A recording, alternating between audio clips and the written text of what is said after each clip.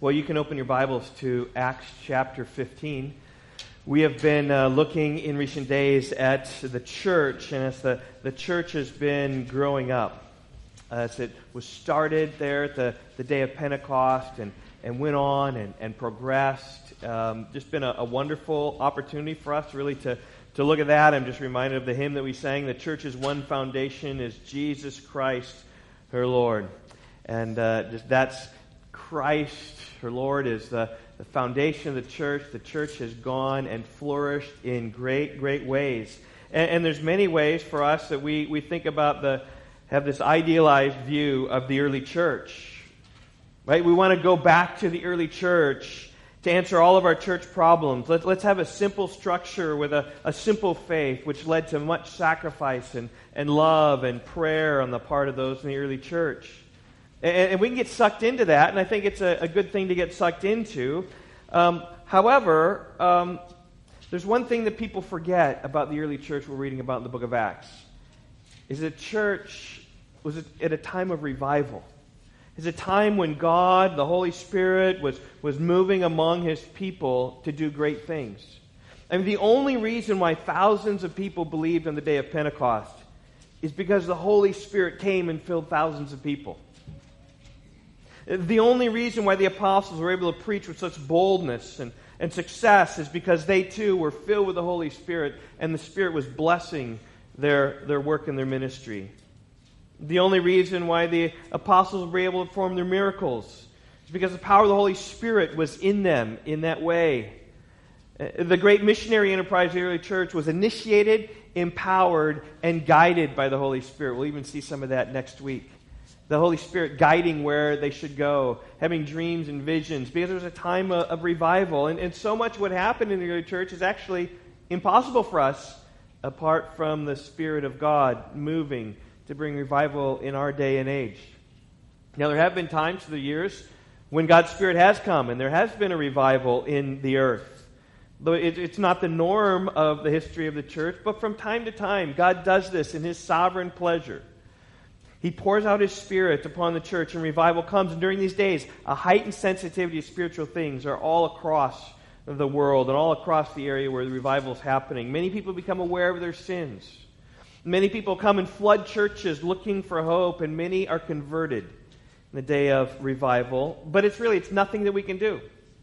It's all the Holy Spirit when God sovereignly designs and plans and initiates to do that among His people.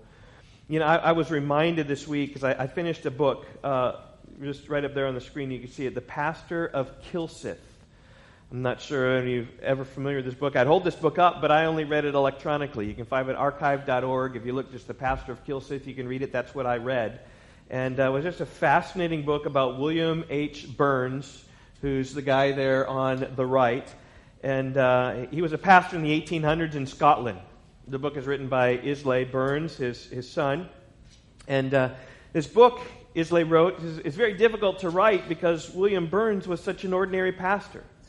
He pastored in a little town called Dunn for about 20 years, like about 700 people in that community. And then he got to the big city, which may be 7,000 people, and ministered of Kilsyth for almost 40 years, almost 60 years in ministry he was. And during those days, he simply carried on his regular work. His biography tells it this way. He preached the word. He dispensed the sacred supper. He warned the careless. He comforted the sorrowing. He visited the sick. He buried the dead. He lifted up the fallen one from the ground and pointed him to him who receives publicans and sinners. And these things and such as these he did for 60 years, successive, day by day. But that was all. It's like all he did. He just ministered and served and loved people and helped them and taught them and guided them, held them in death, loved the little kids when they were born. Just was being a normal pastor for almost 60 years until 1939. Who can guess what happened in 1939? I was just talking about what? Revival came. In 1939, the Spirit of God visited Scotland and visited the area around Kilsyth where Burns was pastoring. He was just going about his normal pastoral business as usual. Then a change came. He wrote on Tuesday, he wrote of those days, Tuesday, July 23rd, quote, "A decided and unquestionable religious revival," excuse me, "a decided and unquestionable religious revival took place. We may well say of the amazing scene we have witnessed, quote, when the Lord turned our captivity, we were as men that dream." That's Psalm 126. "We have, as it were, been awakened from a dream of 100 years. And then the biographer went on to describe the scene. He says this: "The day was cloudy and rainy. The crowd, however, in the marketplace was great. And on being invited to the church, it was soon crowded to an overflow, the stairs, the passages, the porches being filled with a large assemblage of all descriptions of persons in their ordinary clothes." That is, they just kind of summoned and heard like there's something happened in the church, and they just walked down. They weren't in their Sunday best. You can just imagine Scotland in the 1800s, how their Sunday best looked. They just came as it normally was. It said the prayer was solemn and affecting. The chapter was read without any comment, was Acts chapter 2, and William Burns, this guy here, preached from Psalm 110, verse 3, "Thy people shall be willing in the day of thy power." The end of the book actually has the sermon text that he preached from. Throughout the whole sermon, there was more than usual seriousness and tenderness pervading the hearers. But it was toward the close that the emotions of the audience became too strong to be suppressed, and the eyes of most of the audience were in tears. That was just the first day, July 23rd, 1839. And then there's pages and pages describing about that unusual season through that summer and through that fall. The account goes on to describe the revival in Kilsyth that lasted for months. They had midweek meetings, evening meetings almost every night of the week, outdoor meetings with thousands of people in attendance. And the effects of the people were obvious. Burns writes this. He said, "The state of society is completely changed. Politics are quite over with us. Religion is the only topic of interest. But as quickly as it began, so also did it dissipate." He said from that year, he had 99 people join his church, which I don't know how big his church was. I couldn't discern exactly, but it wasn't a huge 1,000 people mega church. It was a small church, probably doubled in size, perhaps. Maybe they were 200, maybe went to 300. I don't even know. But 99 people were added. And then in 1940, he just continued the same thing, and no great revival. It's like, when the Spirit of God comes, it comes. William Burns continues ministries, loving people, serving people, teaching, counseling, consoling, encouraging. 60 years of ministry, 1 year of tremendous blessing. And he didn't change anything because it was the Spirit of God. That's what revival looks like when God stirs in the hearts of people for a short time where the Spirit comes and many repent and come to Christ. It's not manufacturing it up. It's not a week-long revival meetings every year. It's God in His sovereignty comes and does what He does, sending His Spirit to convict the world of sin, righteousness, and judgment to come. I know that I've been at pastoring now maybe 20 years. I've never experienced anything like that. Maybe the message to me is I need to pastor another 40 for maybe just a one season where we see that happen. It's only going to happen if we pray, though. We just need to pray, right, for God to come. Are you praying for revival in our nation? Now is a perfect time for revival in our nation. With so many conflicting views and so many uncertainties and conflict, this and that, it's a perfect time for God to come. You praying for revival in our city, in our church? We need to pray. And that's what we see in the early church in the book of Acts. Right, we see a prayerful people, and upon them God pours out His Spirit, and they're bold with the gospel, and revival takes place. And that's why so many people repented of their sin in the book of Acts. It's because the Holy Spirit was among them working the wonders. And it's only right for us to long for those days, long for us to be an early church. However, people, as they think about an early church, realize that not all was perfect in the early church. When you look at Paul's epistles, you see, particularly in 1 Corinthians, just read through 1 Corinthians and say, okay, what was the problem with the people in Corinth? Many, many, many, many problems. You would not fit in very well at the early church of the Church of Corinth. There were proud people. The whole church as a whole was tolerating sin, right? A whole church kind of excited about the LGBT movement, like is essentially pretty equivalent to what was happening in those days. The early church lacked love for one another. They lacked discernment. They lacked even faith in the resurrection. They were doubting the resurrection. So don't think about this early church as, hey, this wonderful thing. And even as we've been working through the book of Acts, verse by verse, we've seen some of the problems there.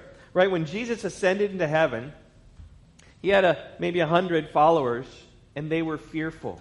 They were up in the upper room, and they'd locked the door because they were fearful of the Jews. In Acts 5, we read of Ananias and Sapphira lying to the Holy Spirit and being struck dead at that moment. In Acts 6, we read of how there weren't enough people serving. Just need people to serve. There weren't enough people serving the widows particularly. And so some complaints and arguing rose up among the people. The early church was high in prejudice. The Jews were highly prejudicial against the Gentiles. Far more than the black-white divide that we have today in our churches, in our culture today. When Peter brought the gospel to Gentiles, the church criticized him and said, "You went to the uncircumcised and you ate with them?" Peter himself called it unlawful for him to do that. Further, there were doctrinal problems in the early church. We've been looking at those in Acts chapter 15 where you've turned. Right? When people came of the Jews, were saying that these Gentiles who came to faith and believed in Jesus, Acts 15 and verse 1, unless you are circumcised according to the custom of Moses, you cannot be saved. Further, they were requiring these Jewish people, to keep the law of Moses. And the church was gathered to try to deal particularly with this controversy. And so we've seen over the past couple of weeks, we've seen how there was, in Acts 15, the Jerusalem Council, and how there was argument going back and forth. Finally, Peter stood up, and he told of his experience in going to Cornelius in Acts 10, and going to the house of the Gentiles, that God is the one who initiated, God who went, and without circumcision, right, God just came upon them. They didn't have to keep some ritualistic law. The Holy Spirit testified to them that they're saved by grace in the same way that we are saved. And then Paul and Barnabas stood up, and they told about their missionary journey to the island of Cyprus and up then through southern Galatia and back. And they said God is the one who did it. God was doing all these things among the Gentiles. And we never commanded them to be circumcised. We never commanded them to keep the law of Moses as a way to get to God. We go through Jesus. And finally, then, James stood up and put forth his recommendation to the church into unity. You remember he said that the Gentiles coming to faith, you don't have to submit to the ceremonial law of Moses. But there are some things that we're going to counsel you to avoid because it's so stenchful to the Jews. In this way, as we left last week, at the end of verse 35, we left the church in happy unity. There was great joy. There was great unity. Acts chapter 15, verse 32, when this news of what they're going to require, the Jews are going to require the Gentiles, was no circumcision, no submission to the law of Moses. Just stay away from these things that you know the Jews hate. They rejoice because of its encouragement. And that's where we left it, a happy, unified church. But as happy and as unified as wonderful things were last week, this week we're going to see the ugly side of things. We're going to see the leaders of the church in disunity with each other. We're going to see them in disagreement. We're going to see them in sharp disagreement.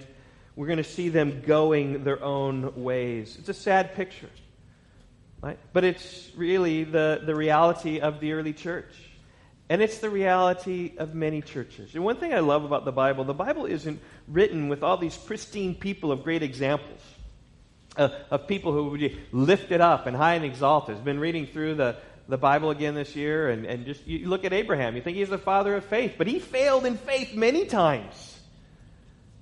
He's not perfect.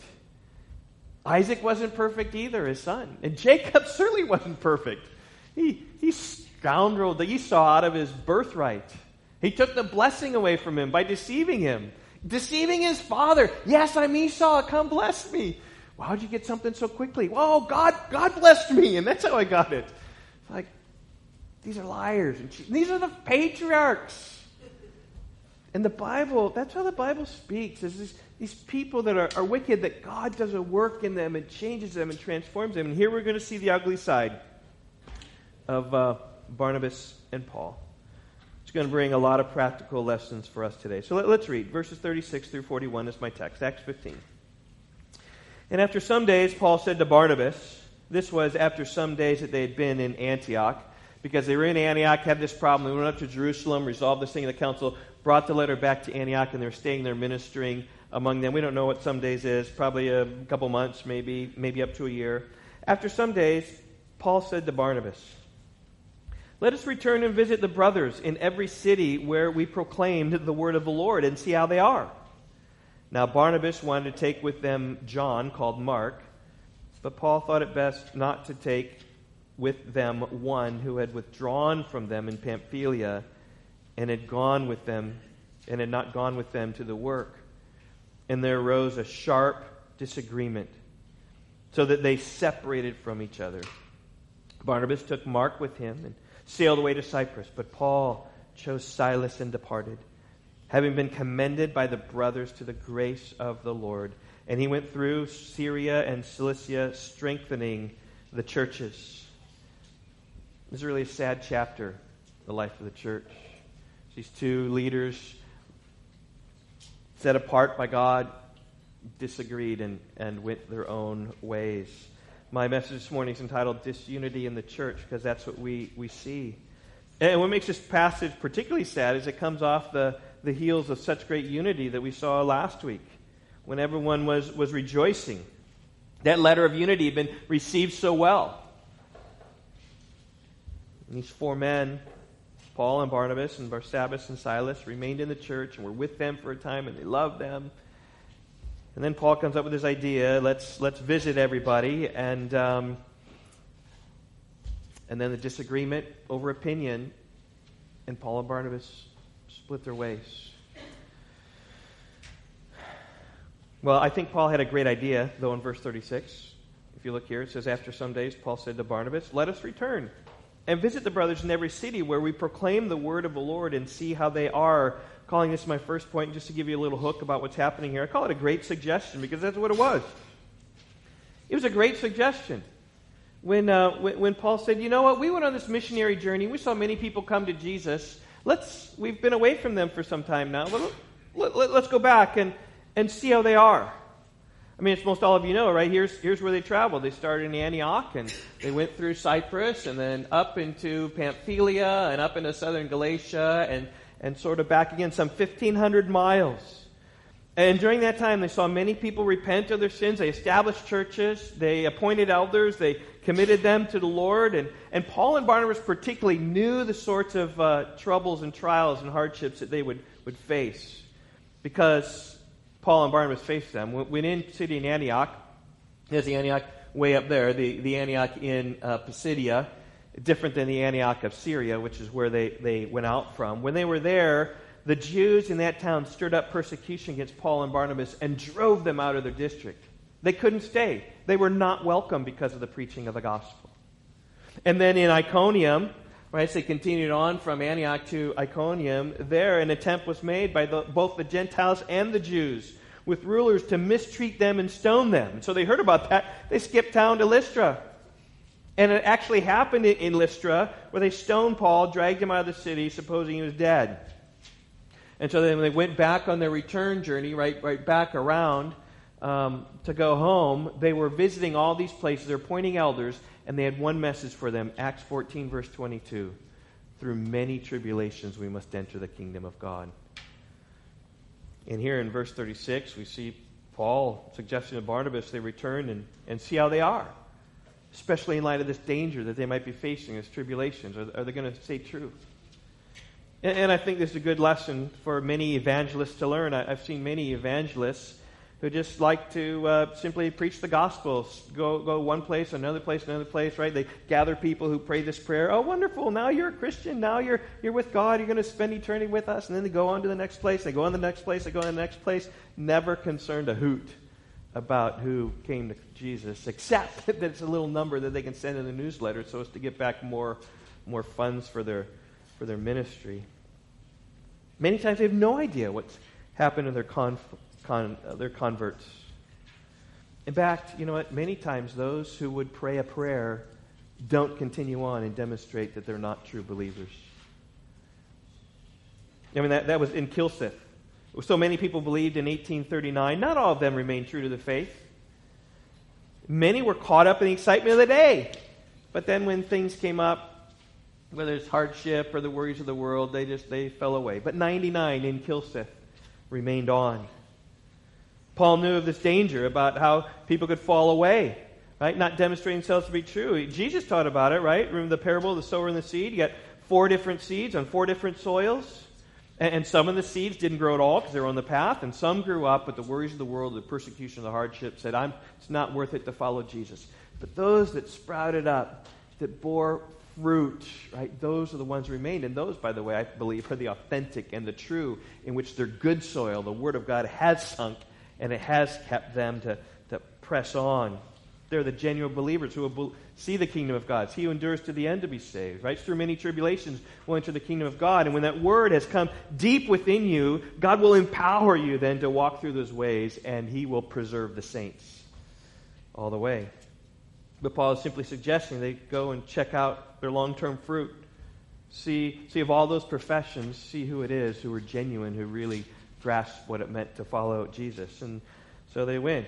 They wanted to go to Salamis and Paphos and Antioch and Iconium and Lystra and Derbe.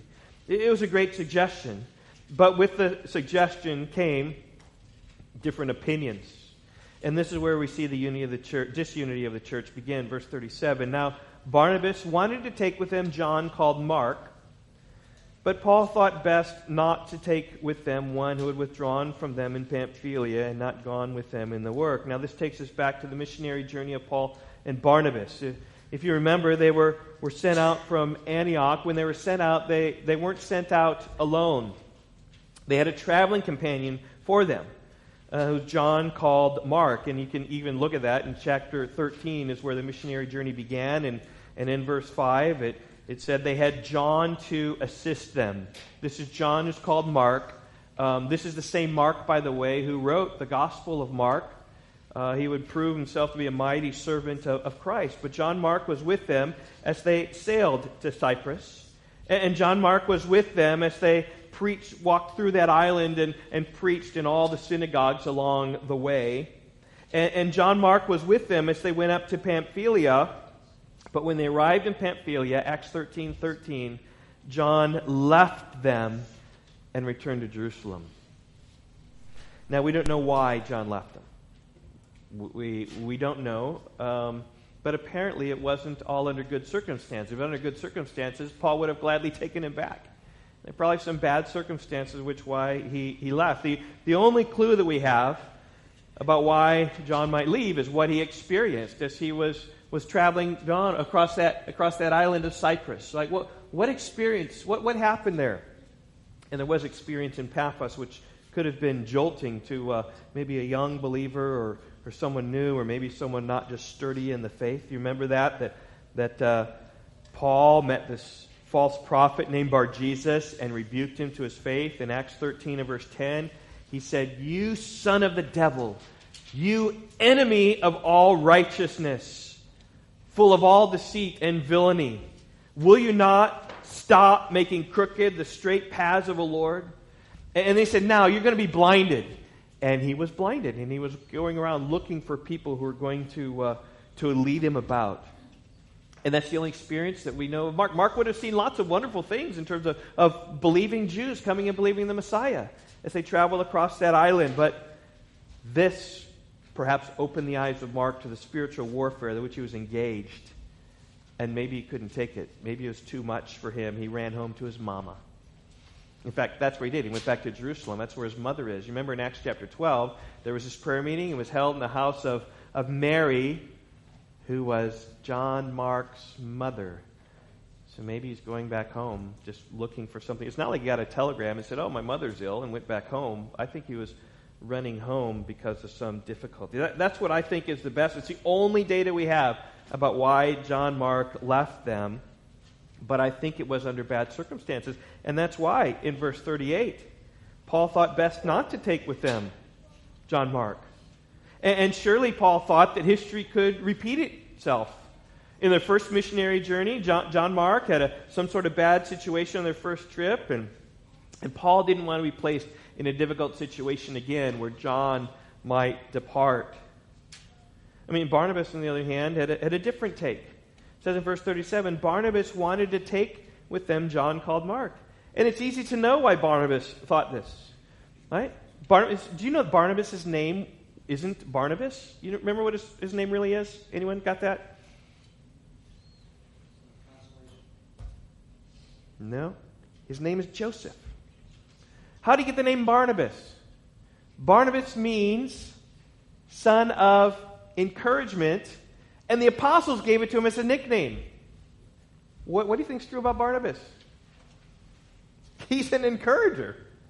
He encourages everybody. He lifts people up. He speaks kindly. He focuses on the good in people and not the bad. He believes in people, willing to give them an opportunity. Right? In fact, you remember when Paul was first converted on the road to Damascus? Paul had set out to persecute these Christians there, and on the way, the Lord Jesus appeared to him and struck him blind, and basically then at that point, Paul repented and believed and trusted in Jesus and really saw Jesus the Messiah and started preaching in the synagogues in Damascus. So he goes to the Jews, right? And he said, no, Jesus is the Messiah. Then when he went back to Jerusalem, he tried to associate with the Christians, the disciples down there. They were all afraid of him. They didn't believe he was a disciple. Who believed in Paul? Barnabas believed in Paul. Acts 9, verse 27, Barnabas took him and brought him to the apostles and declared to them how on the road he'd seen the Lord who spoke to him, and how at Damascus he had preached boldly in the name of Jesus. That was Barnabas. He was generous. You see that in Acts chapter 4, giving much of his money to the church. He believed in people. He believed in second chances. And right here, he believed in John Mark. He wanted John Mark to go with them on the visit to the journey. Now, it also helped that John Mark was his cousin, right? So he had known him from a long time, and he believed. But it was not out of character for Barnabas, the encourager, to take a risk again with Mark. And so there it stands, different opinions. Barnabas wanted to take Mark. Paul said, no way, right? But this is all it was. It was an opinion. Barnabas saw it one way, Paul saw it another way. Super applicable to the church, you think? One person sees it one way, one person sees it another way. How many times have you seen different opinions among us, the church? Maybe you don't see it as much as I see it as a pastor or leader, but we have different opinions about Sunday morning format, about small group format, about how we allocate our budget, how much goes to missions, how much to support staff, how much to building improvements. We have different opinions about the behavior of our children at church, running through the hallways. We have difference of opinion about that. Some pastors who love kids, I see kids running and having a joy in church. I'm like, yeah! And others are like, no, can't run! Okay, there's difference of opinions there, right? And I understand, right, we need to be careful, but there's difference of opinions. Difference of opinions about food. Coffee in the auditorium. Can we do that? We're going to spill. Yeah, we're going to spill. Should we do it? Should we not? Gary's trying to get us to have coffee in the auditorium, that's for sure. We have differences about music selection, or about special music, or how we do that, or about children's church. Which curriculum's the best? About our monthly potlucks. How are we doing those? What's the best way to do those? Difference of opinions about what books should be in the library. Or the air fresheners, or the snacks in the nursery, or the Christmas decorations, or the website, or the logo. Different opinions about how the ministry should be run. Highly organized, right? Lots of people just doing a task, or genuinely desire, right? We just wait for volunteers to come. We need bulletin boards to announce everything. We need a phone tree to get prayer notices out. Whenever there's a big project, there's opinions about colors of the walls and colors of the carpets, the countertops, the timing of when it's going to get done, how's it going to get done, how are we going to fund it, right? Are we just going to have an offering box in the back of our church all the time? Are we going to pass the plate? Are we going to really have campaign funds? All these different opinions. It goes on and on and on. I'm just talking about from a high church level. And then that's not even different of opinions about how, whatever, interpersonally. Children or family or job or what you're doing with your time and activity, all that sort of stuff. Listen, whenever you have two Christians at church, you've got three opinions. Just how it works. With Paul and Barnabas, that's what it was. It was opinion. Paul said no. Barnabas said yes. And how they dealt with it is really what's very sad. There was a sharp disagreement. Now, we can disagree on our opinions. Like, we certainly can. In fact, it's healthy for us to have different opinions. Okay? To differ on those. Because we're not a cult. What does a cult do? A cult gets everyone to think the same way. Get in your mind, we all need to think the same about everything and all be on the same. That's not what the church is. We're all different. Right? We all got to be the same political party. We all got to have the same racial view, right? We all have the same view on COVID. That's not what it is. The church's one foundation is Jesus Christ our Lord. It is Christ and the gospel where we need to be unified. We should have lots of opinions. In fact, if you read anything in 1 Corinthians 12, it speaks about all the different sorts of people in the church. But there's one Lord, one faith, one Spirit. But there's a way to hold your opinions, which is a good way, and there's a way to hold your opinions, which is a bad way, as church history has taught us. In essentials, help me, in essentials, unity. In non-essentials, harmony. And in all things, charity. Charity just means love. In essentials, unity. Non-essentials, harmony. In all things, charity. So let me ask you about taking John Mark on the missions trip. What category would that fall in? Is that essentials? No. Is that non-essentials? Yeah, probably. There should be harmony there. But there was not harmony among Paul and Barnabas. We read in verse 39, again, there arose a sharp disagreement, so they separated from one another. Now, again, it's okay for them to disagree. Because that's how life works. We have different views. We see things differently for sure. But I believe it was not okay to have a sharp disagreement from which they separated. It was so bad that they separated from each other from this sharp disagreement. And I say that because of what Paul said. Paul said in 1 Corinthians 13, love is patient, love is kind. Love does not envy or boast, is not arrogant or rude. It does not insist on its own way. It is not irritable or resentful. Love does not rejoice at wrongdoing, but rejoices with the truth. Love bears all things, believes all things, hopes all things, endures all things. You've heard these words before? Yes? Probably at a wedding, right? You've heard about all this romantic love and what it is, and that's wonderful. This really was a rebuke to the church at Corinth, who wasn't all these things, by the way. But there's one phrase in here I want to focus your attention upon. It says, love is not irritable.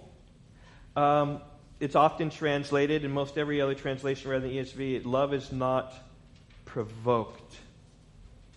That is, love doesn't take a disagreement and turn it into a fight. Love doesn't take a difference of opinion and turn it into something sour.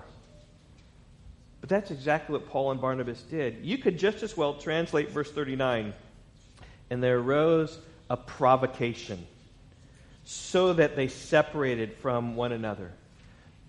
And I think this disagreement from one another was not just, I got my opinion, you get your opinion, okay, well, right, we're one in Christ, let's continue to do this. It was a fighting, it was a provocation. And love is not provoked. Love doesn't go to those things. So I would just say Paul and Barnabas were not loving towards one another. That's why it was wrong, their disagreement was. That's why it was disunity. They had a sharp disagreement. Now, we don't have volume level in the Bible, right? It's not an iPad. We can't just turn it up and just listen to what's happening there. But I suspect perhaps if you were in the other room, Paul and Barnabas may have been behind that door, we could have heard this sharp disagreement. Maybe not all the words, but we could have heard the volume of the tempers and the accusations and the justifying. They were not following in essentials unity and non-essentials harmony, in all things charity. Charity is love. Paul and Barnabas were not loving each other at that moment. And what's so shocking about this is the level and depth of their relationship. Just think about Barnabas and Paul. Barnabas stuck his neck out for Paul when Paul was converted, to bring him back to the Christians in Jerusalem.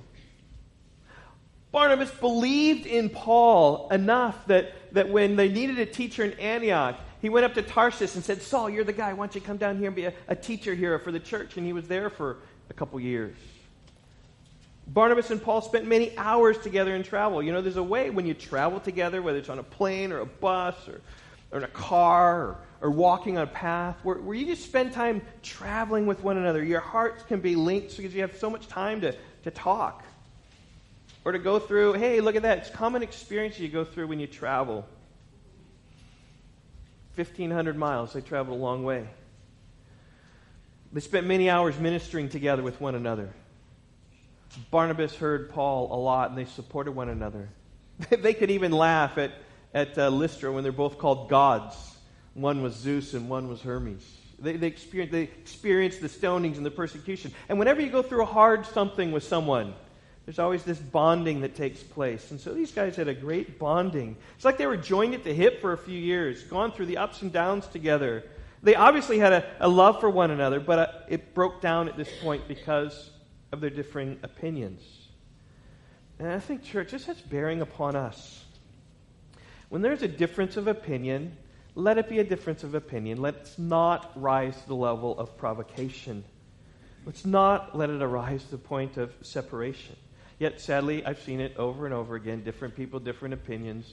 They just can't live together one another. This unity in Christ, yes, they can't do it. And even Paul and Barnabas split. By the way, this ought to help you. When you look at the Bible, you don't always look at what people did as that's what we ought to do.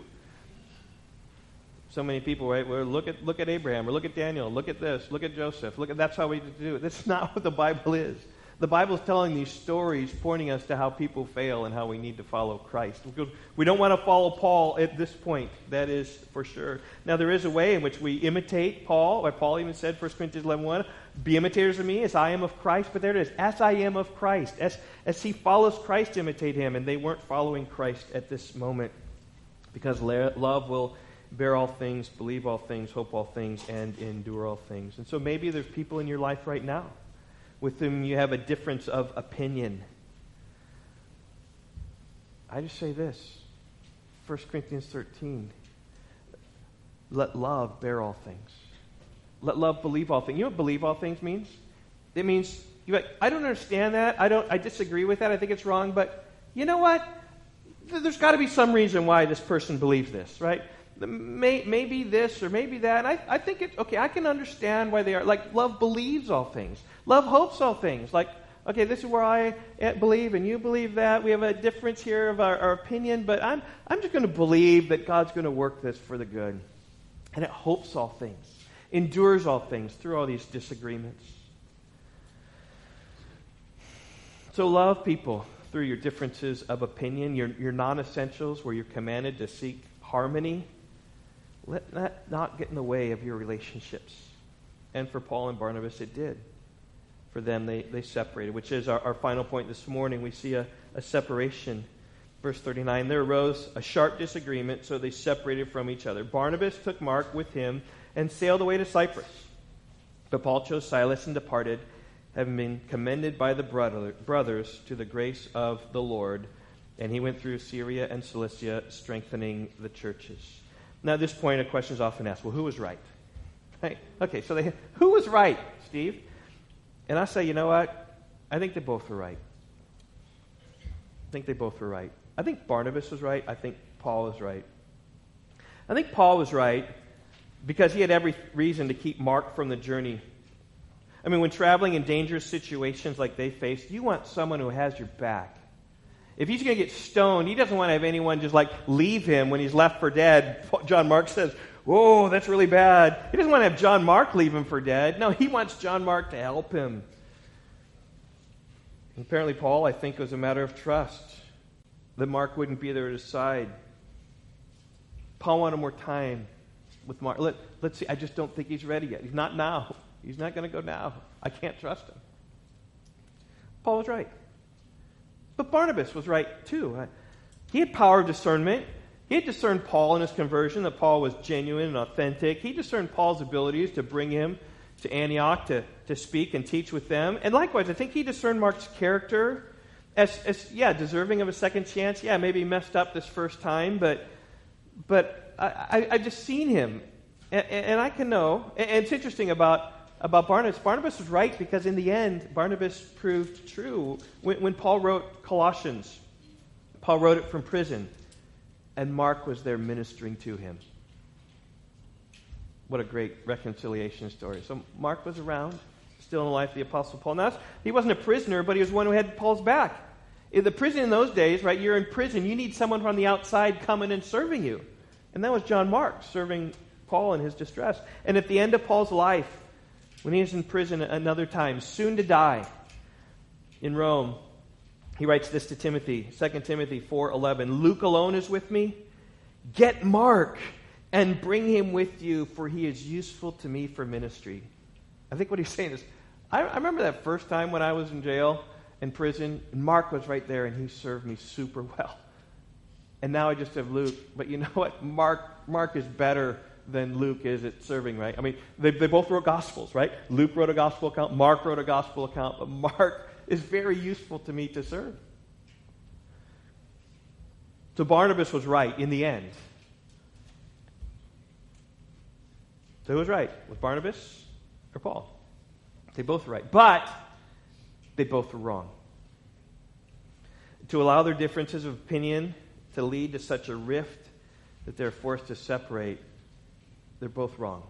There's wrong somewhere. Didn't Paul say, I love using Paul's words against him, right? 1 Corinthians 13. How about this one? Philippians chapter 2, verse 3. Do nothing from selfish ambition or conceit, but in humility count others more significant than yourselves. And counting someone more significant means looking at their opinion, seeing what they have to say, and counting that, and deferring your judgment to them because in humility. And what should have been happening here was Paul says, I don't think we should take John Mark.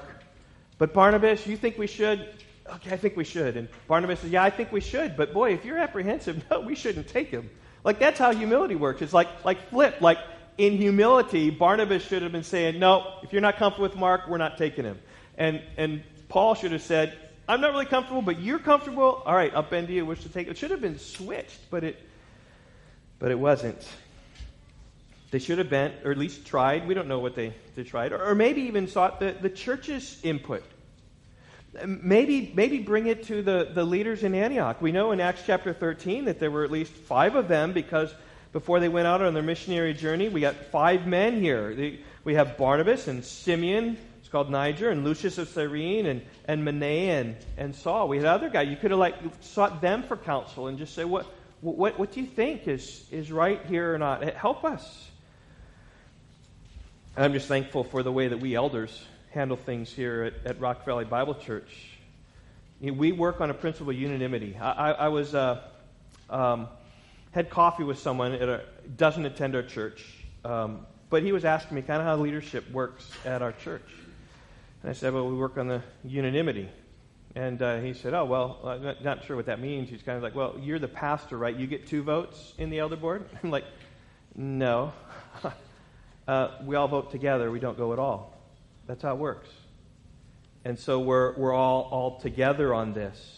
And when there's an impasse, I've seen elders say, you know what, I don't think that's the best thing, but if you guys think that's the best, then I'm okay with that. And oftentimes what happens, and we say, okay, well, if you don't think it's the best, we'll just wait on that. We don't need to do that. Is that true, Darren? How that thing works? Totally true.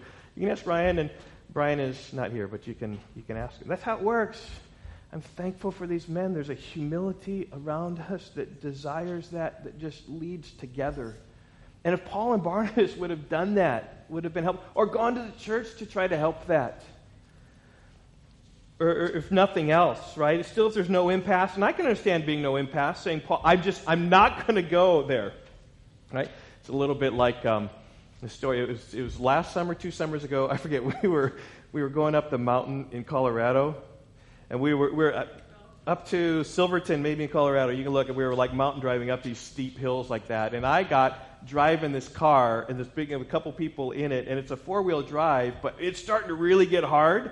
And I'm talking to the guy who owns the car in the back, and I said, doesn't feel like it's 4-wheel drive. And he was like, oh, it's not in 4-wheel drive. Just put it in 4-wheel drive, it'd be much better. And we were really struggling on this hill. And so I tried to put it in 4-wheel drive. And he said, yeah, you just kind of work it there. I'm trying to work it, it's not. And I eventually stopped and said, you know what?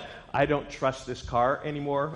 And I got out, and SR, who was soon to be married, he got out as well, and we walked up the hill as he confangled it and got it into four-wheel drive and drove the rest of the way. But I didn't trust that car. And SR was getting married, and he wanted to be married, right? He didn't want to go down the hill, and so he did that. And so for Paul, there could have been no impasse. He said, I do not trust Mark at all.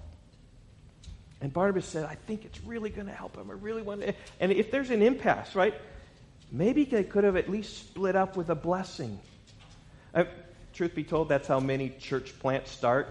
There's some kind of split in the church, and they say, okay, well, we're going to bless you. You can go your own way, and we're going to pray for you, and there you go, off your own way. Really, it's a glorified church split is what church plants often are. But they could have done something like that. I mean, if anything, right, the church could have commended Paul, and the church could have commended Barnabas and Mark to go their own way. But sadly, look what it says. It says, Barnabas took Mark with him and sailed away to Cyprus. Never to be heard of again in the book of Acts. They just sailed away.